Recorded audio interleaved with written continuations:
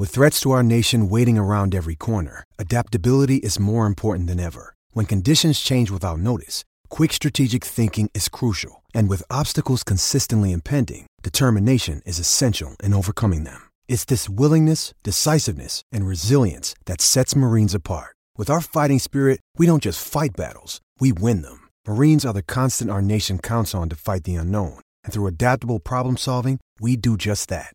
Learn more at marines.com.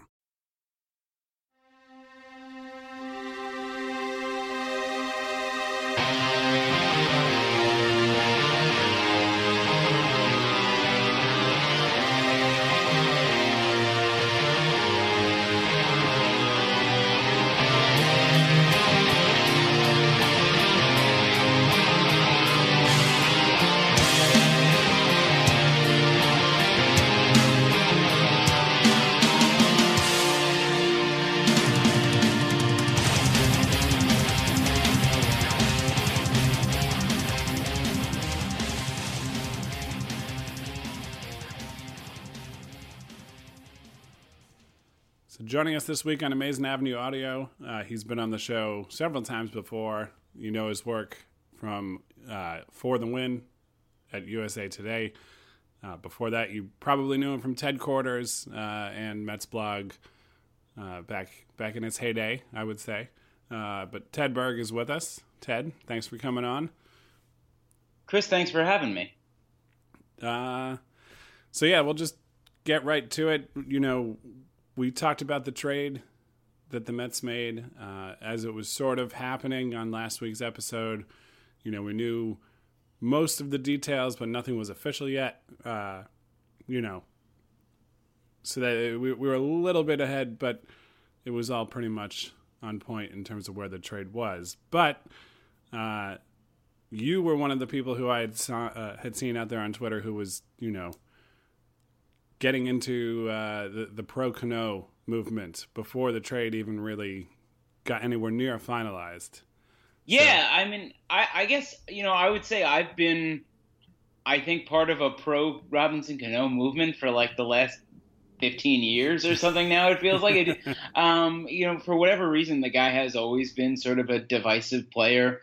A guy, when he was with the Yankees, I think, sort of victim of like armchair body language expertise and people saying like, oh, this guy doesn't want to run hard. This guy doesn't want to, because he has a way of making things look so like almost like Carlos Beltran as an aesthetic player, where he makes things look so easy that people sort of say he's not trying very hard. And that's always rubbing the wrong way, just because if you look at the stats, like really there's just no more consistent player in the league. There's no one who's a better bet to play 155 games a season. And so to me, it's always sort of nuts that people would say you don't like playing baseball when meanwhile you're playing 161 games every year, right? Like you could bow out a few times and right. And not have to face that. So I was defending him. I guess I'm used to defending Cano, and as it pertains to the Mets specifically, I think a lot of the criticism I saw of the deal were, and some of it's fair, some of it's fair, right? He's old. He's 36. He's not going to be getting any better. And so a lot of people say, well, why would you want a 36-year-old? Why do you need a 36-year-old second baseman? But Cano, it's not like you're bringing back Asdrubal Cabrera, right? And no disrespect to him or Neil Walker. Cano is a Hall of Fame caliber talent, right? It's off the charts in terms of it's not just any old mid-30s acquisition. This is a really, really good player who was a really, really good player last year. He was a really, really good player after he came back from a suspension in a fairly small sample last season, and has really just hasn't been bad since like one lousy year, I think in 2008.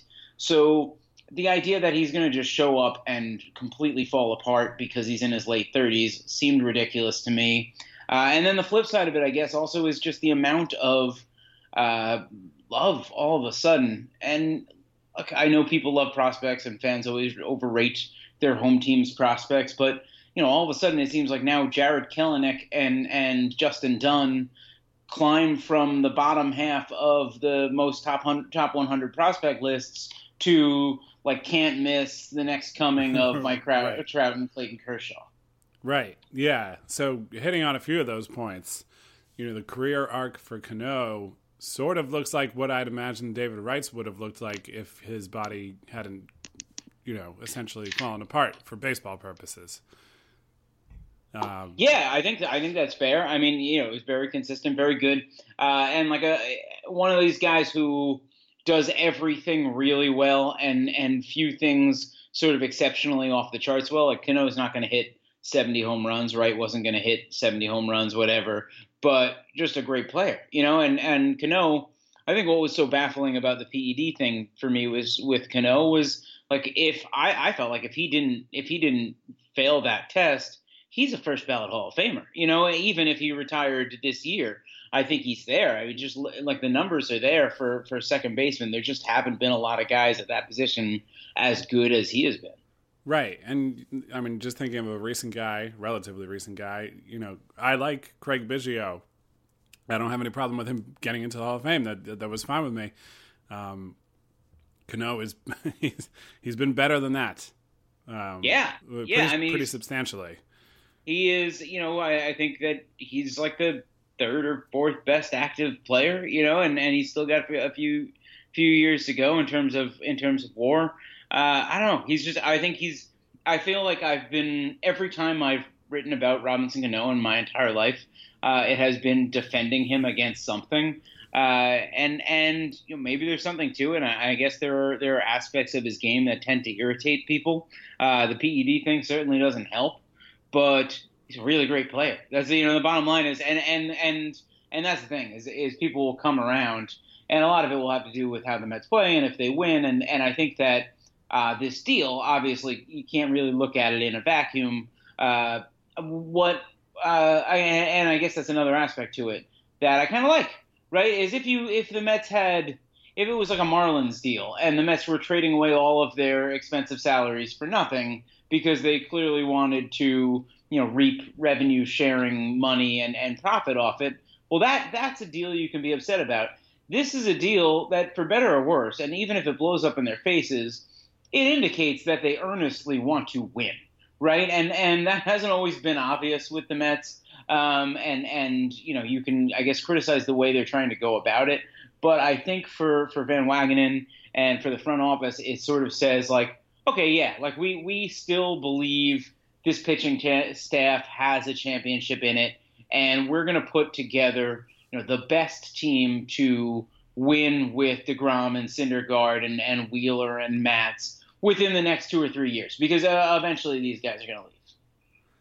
Right, and even if they're able to extend DeGrom or Syndergaard or both, or if it's one or neither of them and it's Wheeler instead, things change. But yeah, that acknowledgement that there are two options here. I mean, I think we all. Well, I don't want to judge. I say this to other people all the time, so I don't want to judge the whole offseason after one move that I like, but. It's an acknowledgement that there's guys who are here now. We just saw what it looks like when Jacob DeGrom is the best pitcher on the planet and his team doesn't support not just him in terms of the win-loss record, but, even being competitive as a team. So this acknowledgement that we have, elite talent here with these guys, with him and Syndergaard, assuming they keep Conforto and Nimmo, you have something here and you're going to add to it and try to make it better. And yeah, with Kelenic, I'm with you. The way reactions were going as it was going on, I think they cooled off a little bit maybe the next day. The guy was like a pretty good hitter in rookie ball. It's like he's 4 months younger than Vlad Guerrero Jr. And that's not to knock him. I know he's a cold weather player, and you can say, okay, he's on a different sort of growth curve, and scouts love his natural hitting ability.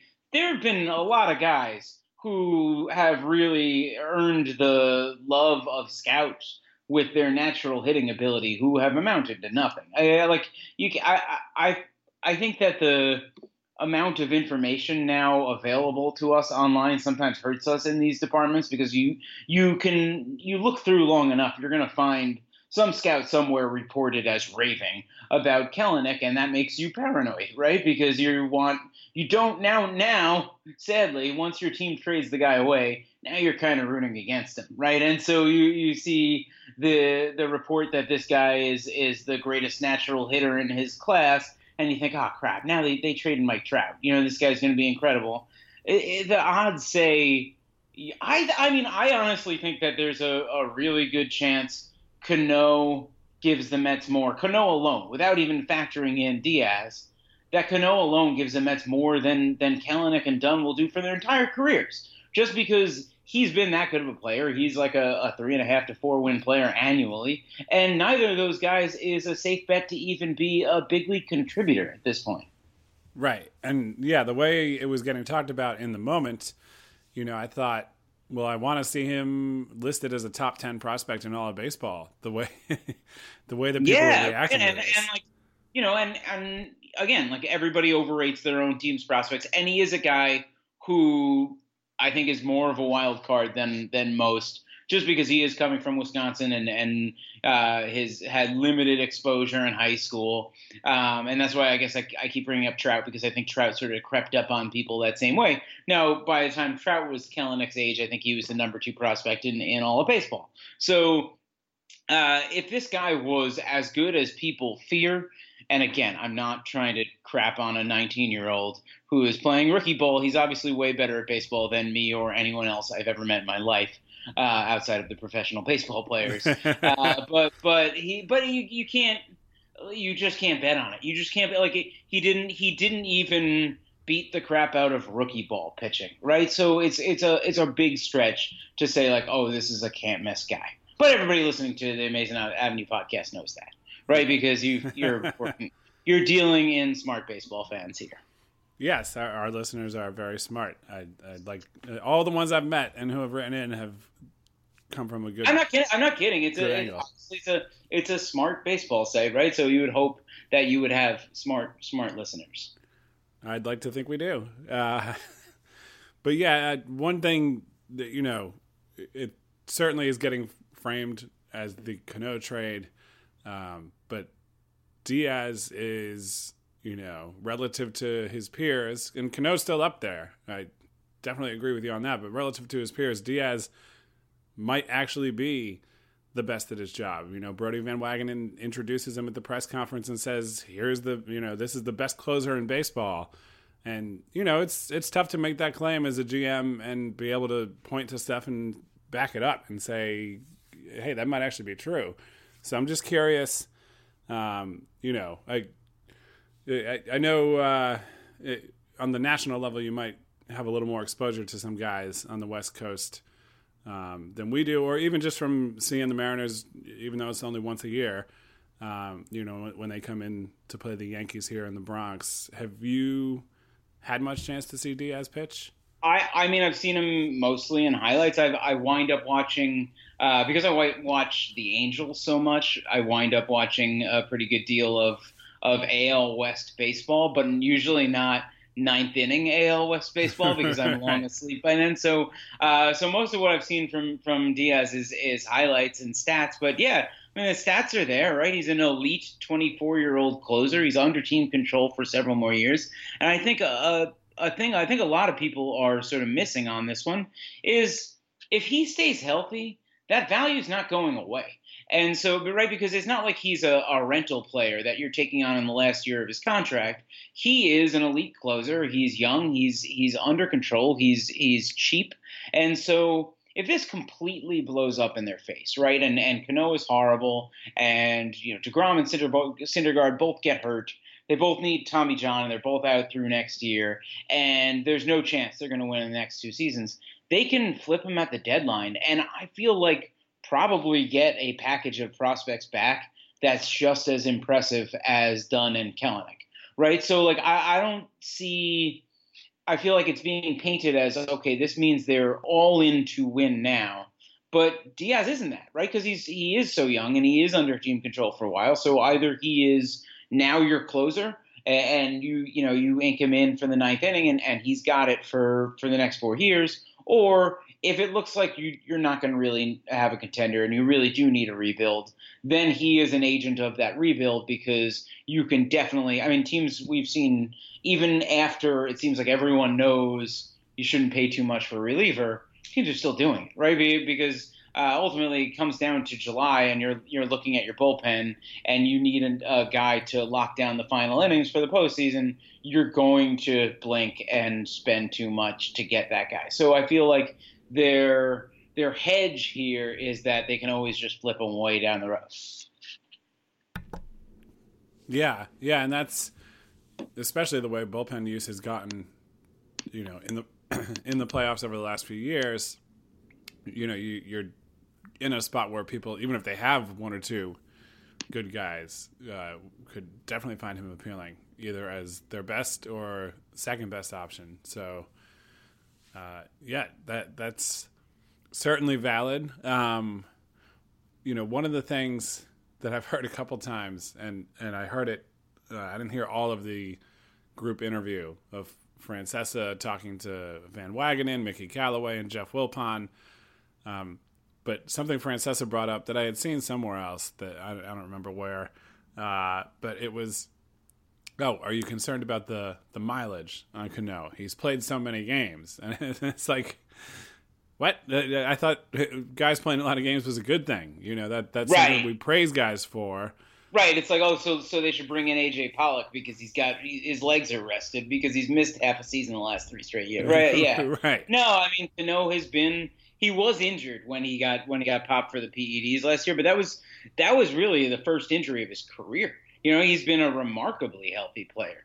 And so that's good, and I feel like that also speaks to a guy's ability to hold up into his late 30s, right? If he had been someone whose whole career had been marred by injuries from the time he's 26, it's maybe one story. And if he's a guy who has been healthy and consistent, then, you have to hope he does hold up. I don't know. I just don't think it feels like people were painting it. And everyone I spoke to was like, oh, you have to take on Cano to get Diaz. It's like, well, it's not it's not that this guy is simply an albatross contract that you're accepting. This is a really good player who is making slightly too much money. Right. And I think part of the thing with the Mets too, and you always have to be apprehensive about what they're going to spend, but they were at a spot where after the next 2 seasons, they literally didn't have any money guaranteed to anybody. So even the Mets, even with Cano on the books, if we go through the bad scenario that you laid out, they don't, excuse me, sinuses this time of year are the best. But if they go through all that and they don't contend, they trade Diaz away for prospects, they could still end up having a payroll that's well under $100 million in 2021 if they were really in like a full rebuild mode, So it's not. I mean, I hope it never comes to that. No, right? me too. You don't want to see the Mets spending less than $100 million on payroll. But yeah, you're right. I mean, right? It's not even like I don't know. It just doesn't seem like this is the type of deal, especially when you're getting $20 million in relief and you're getting Jay Bruce off your books. Like, this should not be a deal. They might point to it as a deal that hamstrings them down the road because it's the Mets. But in any logical real world scenario, 5 years and $100 million for Robinson Cano should not hamstring a team playing in the largest market in the country. It just shouldn't. It's just I get that I don't think he would make that if he were a free agent now, but I think he'd get 4 and 60, right? I think he might get 4 and 70, something like that, even coming off the PEDs. I was seeing that framed as like, oh, Cano wouldn't get more than 3 and 30. And I don't buy that either. He was worth $30 million last year, basically. Right. Yeah. No, that's absurd. It's I don't know. Maybe it's because, and I've been saying this for a couple of years. Maybe it's because I'm in my 30s now that I'm more like I'm here to defend. You're like 36. That's not old. That's not old. Yeah, it's fine. Yeah, and I get it. Like I know, I know how it is in this sport and really all of them. But I think it generally holds true that, guys who are elite talents like this tend to age better. Not every single one of them does, but the way Mike Trout is playing at the age he is now, I will not be shocked if he's still way better than most players in the league when he's 36. I mean, like Adrian Beltre is a good comp, right? And he was I know he just retired, but he was still an above average player, and he's 39 years old. Like you can hope for the next 3 years. Like I think $24 million a year, which is what they're paying for Cano, in terms of, and it's not what they're paying. They're paying him $20 million, right? If you include the salary leave. That's not much more than you should pay for an average big league regular. And I think he's going to be an above average big league regular for like at least the next 3 years. And then maybe he declines to being like just okay. And you kind of have to eat it on the back end of the deal. But that's every deal. I don't know. It just doesn't seem like it just seems like where I see Cano and the money left on his deal versus public perception was just like a massive divide. And so probably I'm wrong. But I don't know. I hope you're right, because I'm with you on this. And most things, really, when it comes to baseball. Good. But yeah, no, it sets them up, So in that interview that they did that went on forever, I listened. I didn't watch it. I just kept seeing people on Twitter like, believe it or not, this Mets interview is still going on with Francesa. Like, I didn't see a minute of it, but I understand it was extremely long. Yeah, and overall it was, from what I heard, I listened to a little bit of it at work, and like only a minute or two after I, got in my car, but it was not really hard hitting questions most of the time. A lot of stuff that you had already heard about. A variety of topics, especially this trade, the insurance money for Cespedes and Wright and all that. A lot of things that were covered on the day of the press conference. And then the only things that at least kind of got me interested were questions about, Harper and Machado. And basically, I'm forgetting now already if it was Jeff Wilpon. I think it was Jeff Wilpon himself who said that, Brody knows the framework to work within, and I think Van Wagenen said, "No, I don't." The line, yeah. Well, but he said we'd have to get really creative to to make one of those guys work. So, with the way the roster stands, and if we assume the Mets are not going to make a run at Machado or Harper, which I think we all there's no way. Right, there's no way. I don't think there's any way they can, unless it's open season again, then I don't see how someone's not going to give those guys way more money than the Mets can give them. Right. So, yeah, if we assume that, you mentioned AJ Pollock. He was one of the names who, has come up recently. But with him or anybody else who's out there, is there anybody else who you love for the Mets as the next move or two?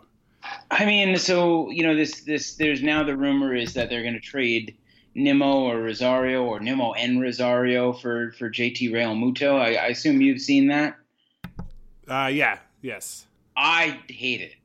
I hate it. I just, and that's like pure, that's a lack of reason. But how do you trade Brandon Nimmo? Are you serious? Have you seen this guy? Have you not seen this man smile? You have to keep him. You have to keep him. He's too lovable, right? That is just to me a straight up troll move. If you're like, hey, everyone loves this guy, good news. We're going to trade him for an older player.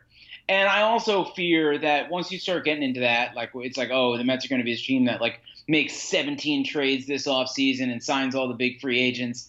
Then you're looking at the Padres of 3 years ago, where it's okay, you won the offseason. Your team didn't really get that much better, and now you've basically screwed yourself for 7 years moving forward because you got involved in all of these sort of lousy free agent deals on behalf of winning now.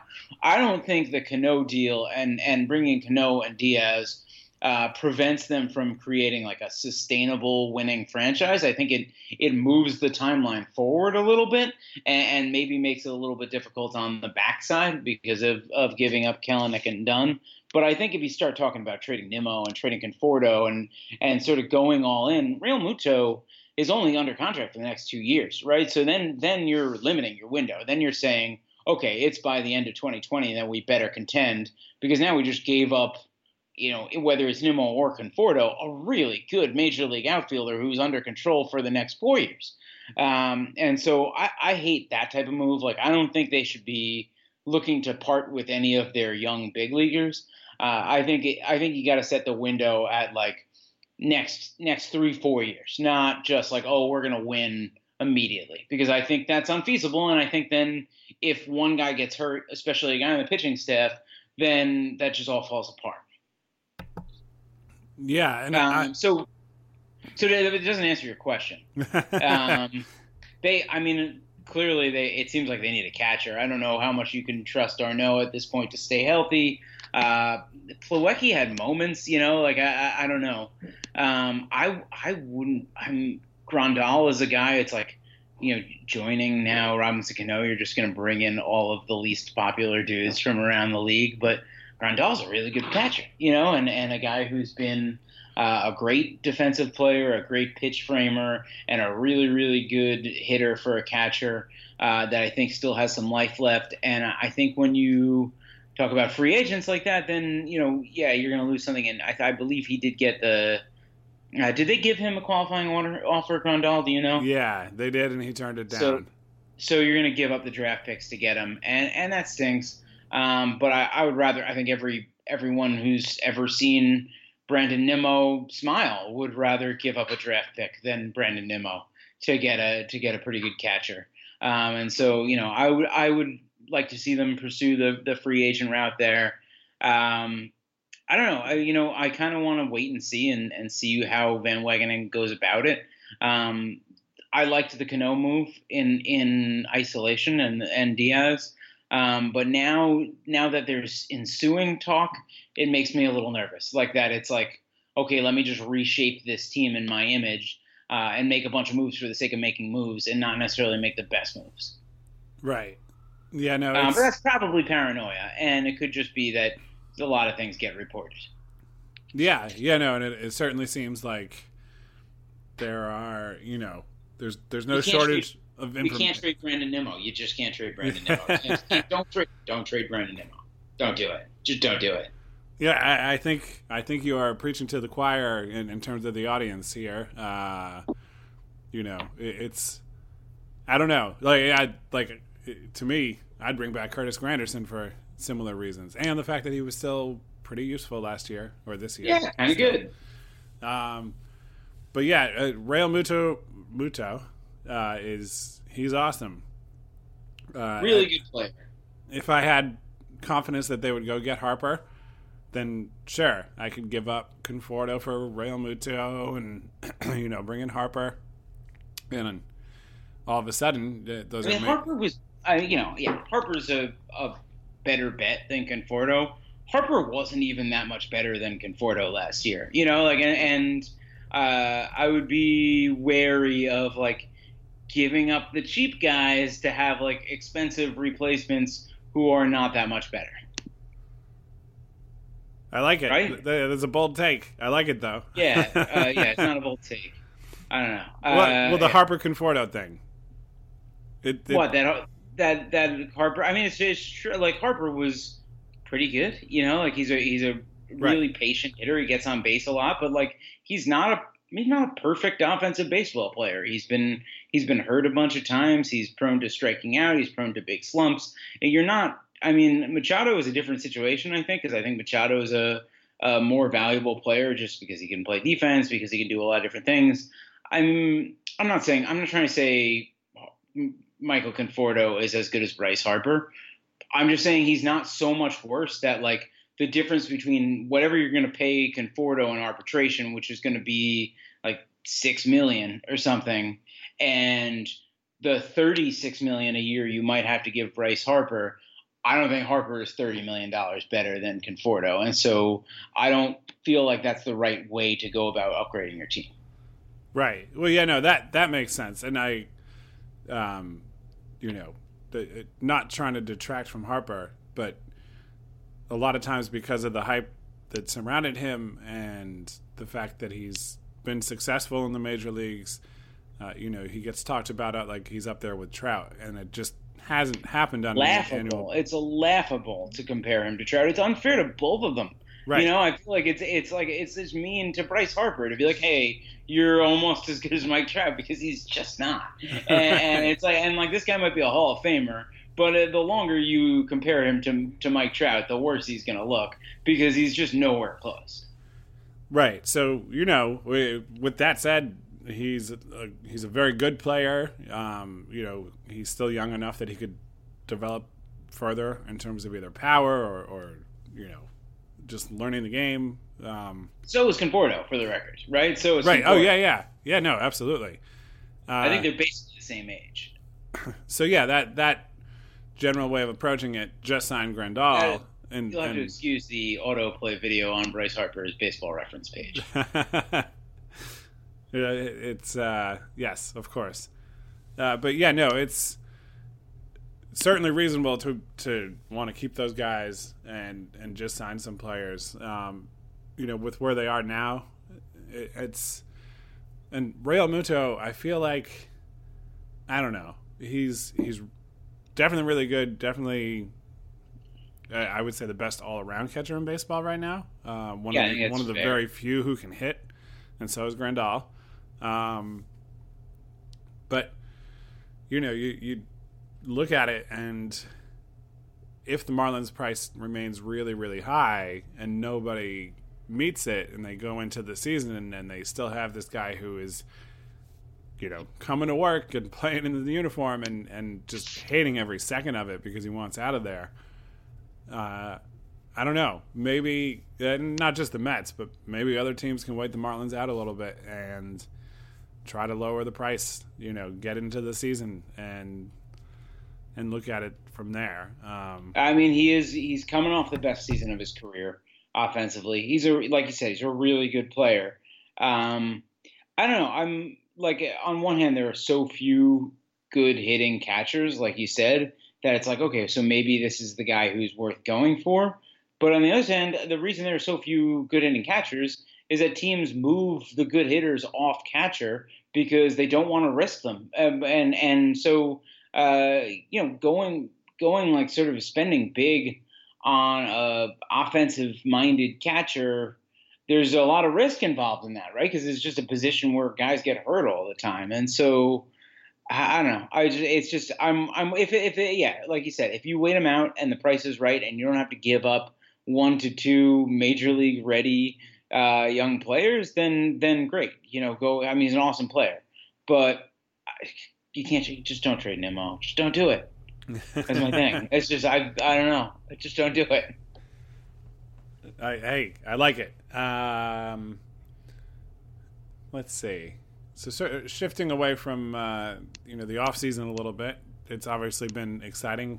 We for us it's been nice. We haven't had to write a bunch of free agent profiles of guys who the Mets are never going to sign, because there's actually some stuff going on. They make a big move. There's enough rumors.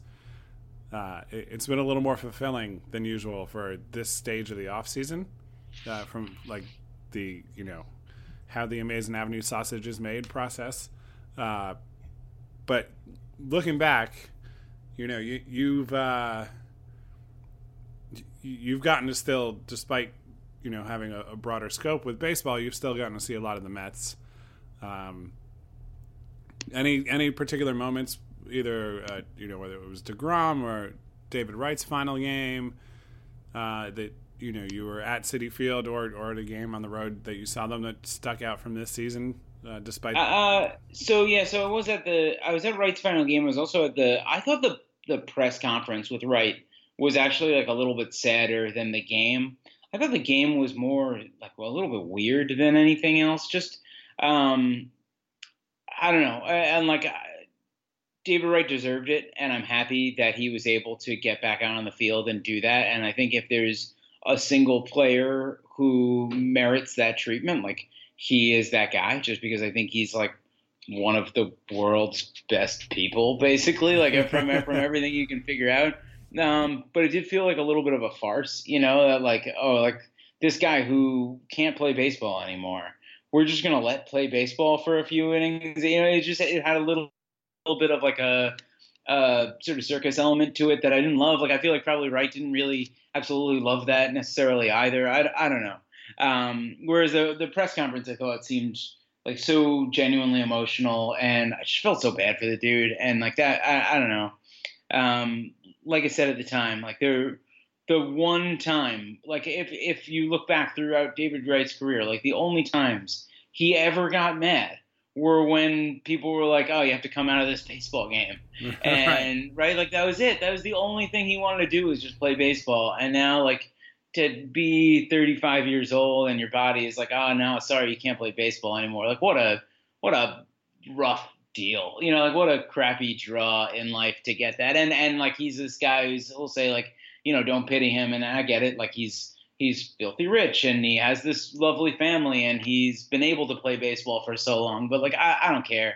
That sucks, man. Like that, to have such a good career end that way, no matter what spoils he's gotten from it, it still kind of sucks. And I think, he I'm sure feels that way too.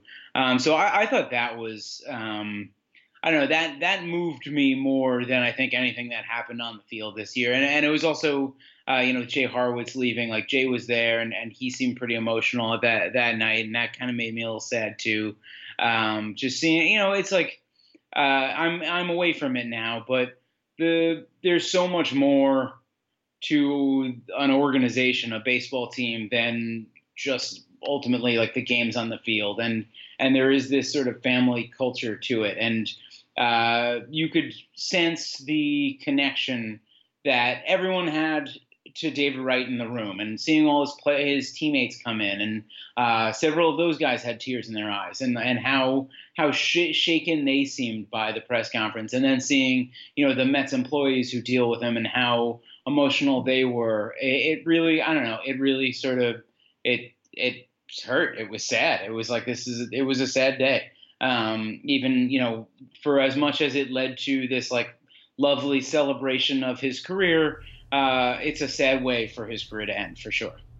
Oh yeah, absolutely. Unfortunately, I wasn't able to make that game, and I wasn't at the press conference. But I think in terms of the overall feel of sort of celebrating his career and everything, I feel like a number retirement ceremony might feel a little more natural than that last game. Yeah, and I got to imagine that'll come, right? Like, how could they not? Yeah, no, I mean, you never know. They could find a way to screw it up, but yeah, I mean, I thought, all things considered, considering it's the Mets, like, I didn't think they handled it all that poorly. In Wright's, like, it was like, they gave him, like, clearly what he was working, at some point it became that he was working to try to get back on the field so he could go out on his own terms. They gave him that opportunity. People got, I remember, like, now it's like fading in the mirror already. I remember, like, people got upset that they didn't let him talk after a game before he played or whatever. I don't know. Like, I think if you're from a fan's perspective, like, he got his moment at the press conference to sort of say his piece. He got his opportunity to go out on the field and tip his cap and say goodbye. And I think that, given the circumstances, the money owed, and the way it ended, and how bad the team was, like, I thought that was a pretty sunny way for the Mets to have like, I don't think obviously, like, the situation sucks. I don't think the Mets made it any worse, other than whatever they did to probably, like, ruin him in physical capacity years ago. Like, I think in terms of 2018 and David Wright and leaving the game, I think it went about as smoothly as they could have hoped. Yeah, no, that's for sure. And hopefully the concept and execution of a number retirement would go well. So yeah, that's David Wright is never the wrong answer. I don't think, when it comes to good Mets moments. I mean, other than that, it wasn't there weren't at the beginning there, it was like, wow, man, this team's going to be incredible. They keep having all these comeback wins. Right. And then that soured swiftly, And so, I mean, other than that, there weren't a lot of great moments that stood out of that season, right? Like that, just, obviously DeGrom. Right. And, Nimmo, like I said, sort of emerging as a player, and Zach Wheeler having a really nice year. Like, there are some glimmers for optimism, but it was not a great season. It was a pretty brutal one. Yeah, absolutely. Unfortunately, hopefully, whatever happens, hopefully it's not that long before we're closer to a 2015 experience than a 2018 experience. And hey, Jeff McNeil was good. That was cool. Yeah. No, they managed to find 230 at bats for Jose Reyes. They sure did. That was cool. Yeah. Actually, so I'm curious because when one of the things you were tweeting about when the Cano stuff was, in the works, about to go down, was that McNeil might be in it. So I heard that. I mean, that was one of the rumors at some point, but I didn't. It wasn't like something that I don't report on this stuff. I don't pursue trade rumors. I just think, well, why don't I just wait and find out what happens? I would be much better at my job if I were digging up scoops, but it seems like a lot of effort for knowing 10 minutes before it actually happens. But yeah, I mean, mostly it was just that a lot of the sentiment about Cano was like, oh my God, you can't block Jeff McNeil. And I loved watching Jeff McNeil. Hopefully he's awesome. He's the type of player, I think, I love the sort of older prospect who was never really a hot commodity and hit his way up and finally gets a chance. I love that guy like that. That profile is one that certainly very much appeals to me, like a TJ Rivera before him. But like Jeff, I mean, it's just like pump the brakes. The guy has 60 games or whatever it is, and you're saying like, oh, like you can't bring in Hall of Famer Robinson Cano because Jeff McNeil is there. There's playing time for both of these guys, right? Like you're going to be able to find ways to get Jeff McNeil on the field. It sounds like they're going to use him at third, and no one's going to be able to complain all that much. But like you gotta. How many times have we seen guys have nice 60-game starts to their careers, and suddenly you're building the future around them, and then they wind up not really panning out. And again, I'm rooting for Jeff McNeil. I'm just saying you gotta allow for the chance that this guy is not Mike Schmidt now as the third baseman, or pick a Hall of Fame second baseman as a second baseman. There's always a really strong chance of regression, especially with guys who sort of arrive out of nowhere. And he had a great season in AAA last year as well. And there's some hitting in his past, but it's not like this guy was, 1,000 OPS every single season in the minors. He came together late. Hopefully he stays this good. It's not a guarantee, obviously. Right. Yeah, no, that's all fair for sure. And it's nice to have it, at least for now. It's a situation where he's sticking around, and we've seen how seasons go. It's not just the Mets, even if it is maybe the Mets a little more than average, but playing time will open up. Right. It's very rare when you're like, oh, we just have too many good players. Right. It just does not happen very often. Right. And it's rare to just get through a season with any four guys. I mean, you group the infield together because they're all infielders, but if you were to just pick four guys on a roster and say, oh, yeah, those guys are going to be healthy and good all year, it's hard to do. Those late 90s infields, sure, I feel like Olerud, Alfonso, Ordonez, and Ventura played a pretty solid, I don't recall, my memory might be off, but I don't recall any of them getting hurt for a significant amount of time in those couple of years when they were like really good. Yeah, and I think also something that's changed since that time is like it was weird. Like baseball trended toward specialization for so long and now it seems to be sort of going back the other way. And so you do get guys like I mean, Ben Zobrist is sort of the classic example because he was at the front of it, but now it seems like a lot of teams figure out ways to move guys around, and even superstars, right? Like Chris Bryant and Alex Bregman are not too big to be locked into one position, and that's the one they play. So if Jeff McNeil is going to be a guy who has a 900 OPS like he did in last season, you're going to find at bats for him, even if you have Cano, and even if Alonso's good, and even if Rosario's good, even if you bring in a third baseman, like you can move guys around. I think that the league wide mentality has changed a little bit toward it's just catching the ball and throwing the ball. I'll stand wherever, right. And I think the shifts have probably made that easier a bit as well. So if a guy can hit, they're going to find at bats for him, and that's true of McNeil, whether or not they've got Robinson Cano on the team. Yeah, absolutely. So I guess on the non-baseball side of things, did you encounter? Well, what's the best new sandwich you encountered over the last year? Huh. Were there several? So I think the one that jumps to my head is actually a burger.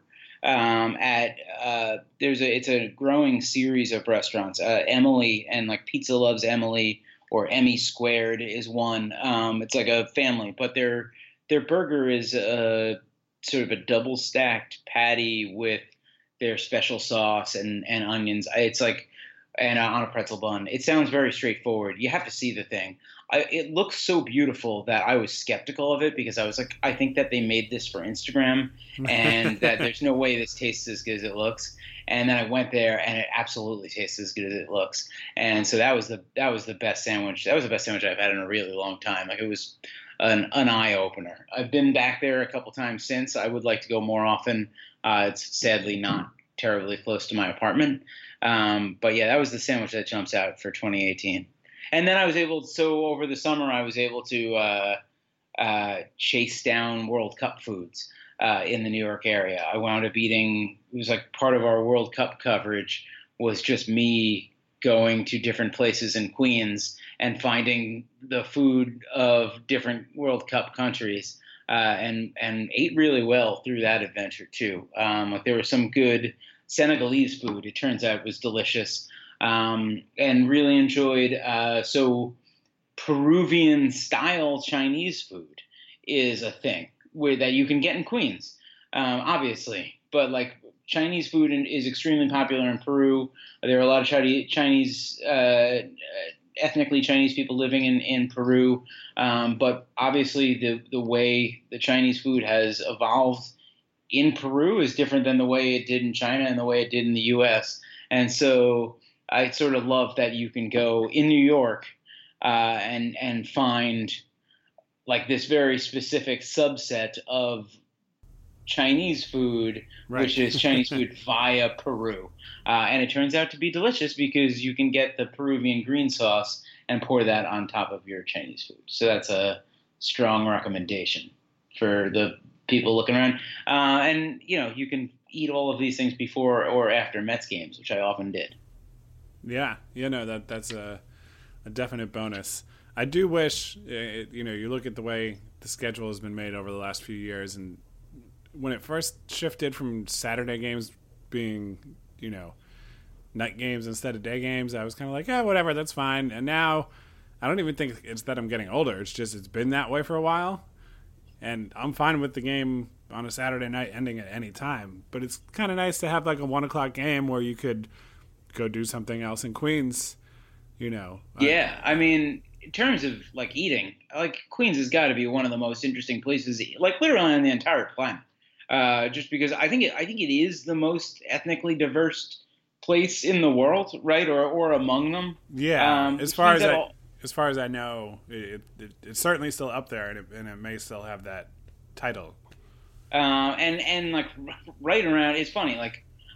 You're always sort of presented with this notion of Citi Field being in a junkyard, and to some extent that's true. But it's a half a mile from Citi Field, and you're in the middle of Main Street in Flushing, which is this incredible like explosion of cultures, mostly like Asian cultures, and tons of delicious Chinese food, and I've had Malaysian food there. And then you go the other way and you're in Corona, and it's a lot of different Latin foods, and like there's so much to eat and so many different people. And I don't know, like while Citi Field itself is very isolated, it's just not that far to get to like really cool parts of Queens. Now I feel like I'm working for the Queensboro president or something, but I don't know. So I've been riding my bike to games the last couple of years, and it really opens up like a whole world that I just didn't even really know about as someone who would get on the 7 train, get off at Citi Field, and get right back on and come home. Right. Yeah. So yeah, I'm trying to think if I have anything else. We touched on a lot of good stuff here. How's Taco Bell doing? I think that's a mandatory question before I let you go. rapidly expanding in New York City, which is exciting. I'm a little hesitant to note that like the newest one near my apartment, I have been to twice, and both times there were more people working there than people waiting for food, and both times I wound up waiting like 15 to 20 minutes for my food. And so like that's a sort of a bad sign for me. Like it's like, what's the point of Taco Bell if you're not going to get your food immediately? Right. So I don't know if it's just like some hiccups getting off the ground there or what it is. I would like for all of the Taco Bells to run optimally. I got so excited about the new Taco Bell near my apartment, and then so far it has been a little bit of a letdown, if I'm being honest. Yeah. Well, hopefully there's room for improvement there. I believe they'll get there. Yeah, it's Taco Bell. If Taco Bell has shown me one thing, it's that they are committed to getting me Taco Bell. Yeah. Yes. Well, on that note, thank you again, Ted, for joining us this week, and it's always a pleasure. We'll try to have you on some more during the season. Hopefully, we'll have things to celebrate about the Mets, and as always, you can find Ted on Twitter at OG Ted Berg. His work at For the Win, which is on USA Today's site. It's forthewin.com, right? ftw.usatoday.com. Okay, all right. I don't think it's forthewin.com. I don't know why not yet, but hopefully. But that's like we still don't. SNY is still working on SNY.com, I think. So sometimes these things take a while. Right. Yeah. Understandable. Thanks for having me on. Yeah, absolutely.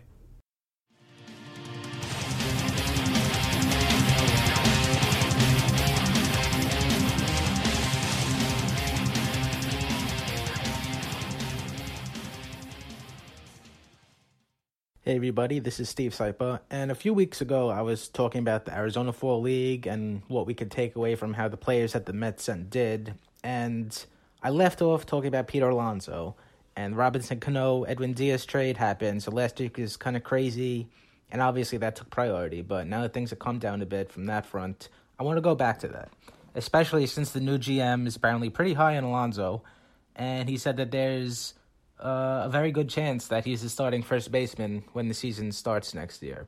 So just to refresh, Alonso didn't commit a single error in 27 games with the Scottsdale Scorpions during the AFL season.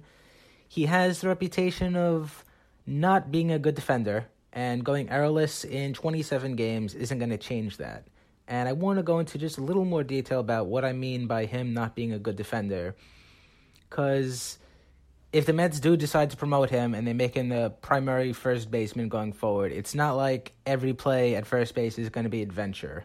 It kind of will be, but let me explain. Alonso is playable at first base, and not everything that he does is bad. He's on the bigger side. He's 6'4", 250 pounds, but it's not like he's fat. He carries it well. He's athletic for a 6'4", 250-pound guy. And he has solid range at first, and he played third base a lot in college, and he has an arm that fits at third. So even though it's not really something that's going to get featured too much at first, he does have a strong arm when he needs it. The biggest problem with Alonso is that he has, I don't know what to call it, the defensive yips, the Daniel Murphy yips, something. He just makes defensive miscues and errors that leave you scratching your head sometimes. He'll bungle things that come naturally to like a little league kid or your 40-year-old out-of-shape uncle that's super gung-ho about softball even though he's not really good at it. Some of these things I've seen on MILB TV. Others are just the stories that are kind of floating around out there. But there's been instances of him misreading fly balls, like can of corn kind of fly balls. There have been instances of him misreading basic grounders and rushing and screwing up his footwork or glove work, things like that. Something interesting about those defensive yips that he gets, and this is something that me and Jeff and Lucas and the newest member of our minor league team, Kenny, were talking about a while ago. A lot of it seems to be on plays that he has time to think about what he's doing. I remember seeing him make a great play at Trenton over the summer. It was like a hard cue shot by some Trenton batter that he just made a great leap for. It wasn't like a loopy hit. It was like a solid line drive at him, and he just kind of made the instinctual jump, and he got the out. And then there's stories about him missing tosses from the pitcher or the catcher on like little squibblers that barely got out of the box. So, not last year, but the year before when he was with St. Lucie, he had that monster second half. And one of the things that he attributed it to was working with Chad Croder and hitting coach Louis Nadera. I have the MILB article up here in front of me. And one of the things that he had said specifically was that they helped him with the mental aspect of the game. He said things like, quote, I had to compartmentalize to get my mind off the struggles. And here's a long one, quote, mentally, I'm a tough son of a bitch. After I hurt my hand, I was hitting 150-something at one point, and that was incredibly difficult on me, but I finished at 286. It was rough. Not only was it the injury, but I was struggling even after coming back. After the All-Star break, I had to claw my way back one step at a time. Whether I did well or poorly, I had to flush it. Make each game its own thing. Isolate it. I can't think about hitting 300 when I have a game that day, but once I got rolling, there's a kind of desperation to show all that was past me. So, for whatever reason, the mental stuff was affecting him when it came to the bat, and he was able to get over that. He quieted his doubts and the voices in his head, and he's been like a 280 hitter ever since. And I'm not trying to be an armchair psychologist or anything, but I wonder if the same exact stuff is holding him back defensively. In that same interview, he said that his defense is generally making a plan by thinking about the plays that's happening and then going and doing that. So maybe he's getting in his head and thinking too much. Again, he's passable to solid. He has passable to solid physical tools, and he's been playing the position for a long enough time that he should, know how the position works, what you need to do, and he makes those reaction plays just fine. Maybe he just thinks about it too much, just like he was when he was struggling with the bat, and he gets in his own way. Whatever the case may be, though, barring a trade, we're going to see him in Queens next season, be it opening day, or a few weeks into the season, or June, or something. And the bat is pretty good, and the power is off the charts, and we know that offense isn't going to be a problem. So hopefully his defense will be something that the team can live with, and he's not, destined to be like a full-time DH somewhere in the American League. I've liked Alonso since day one, since the day he was drafted, and I would definitely like to see him with the Mets for a while, and I'm sure that everybody out there agrees.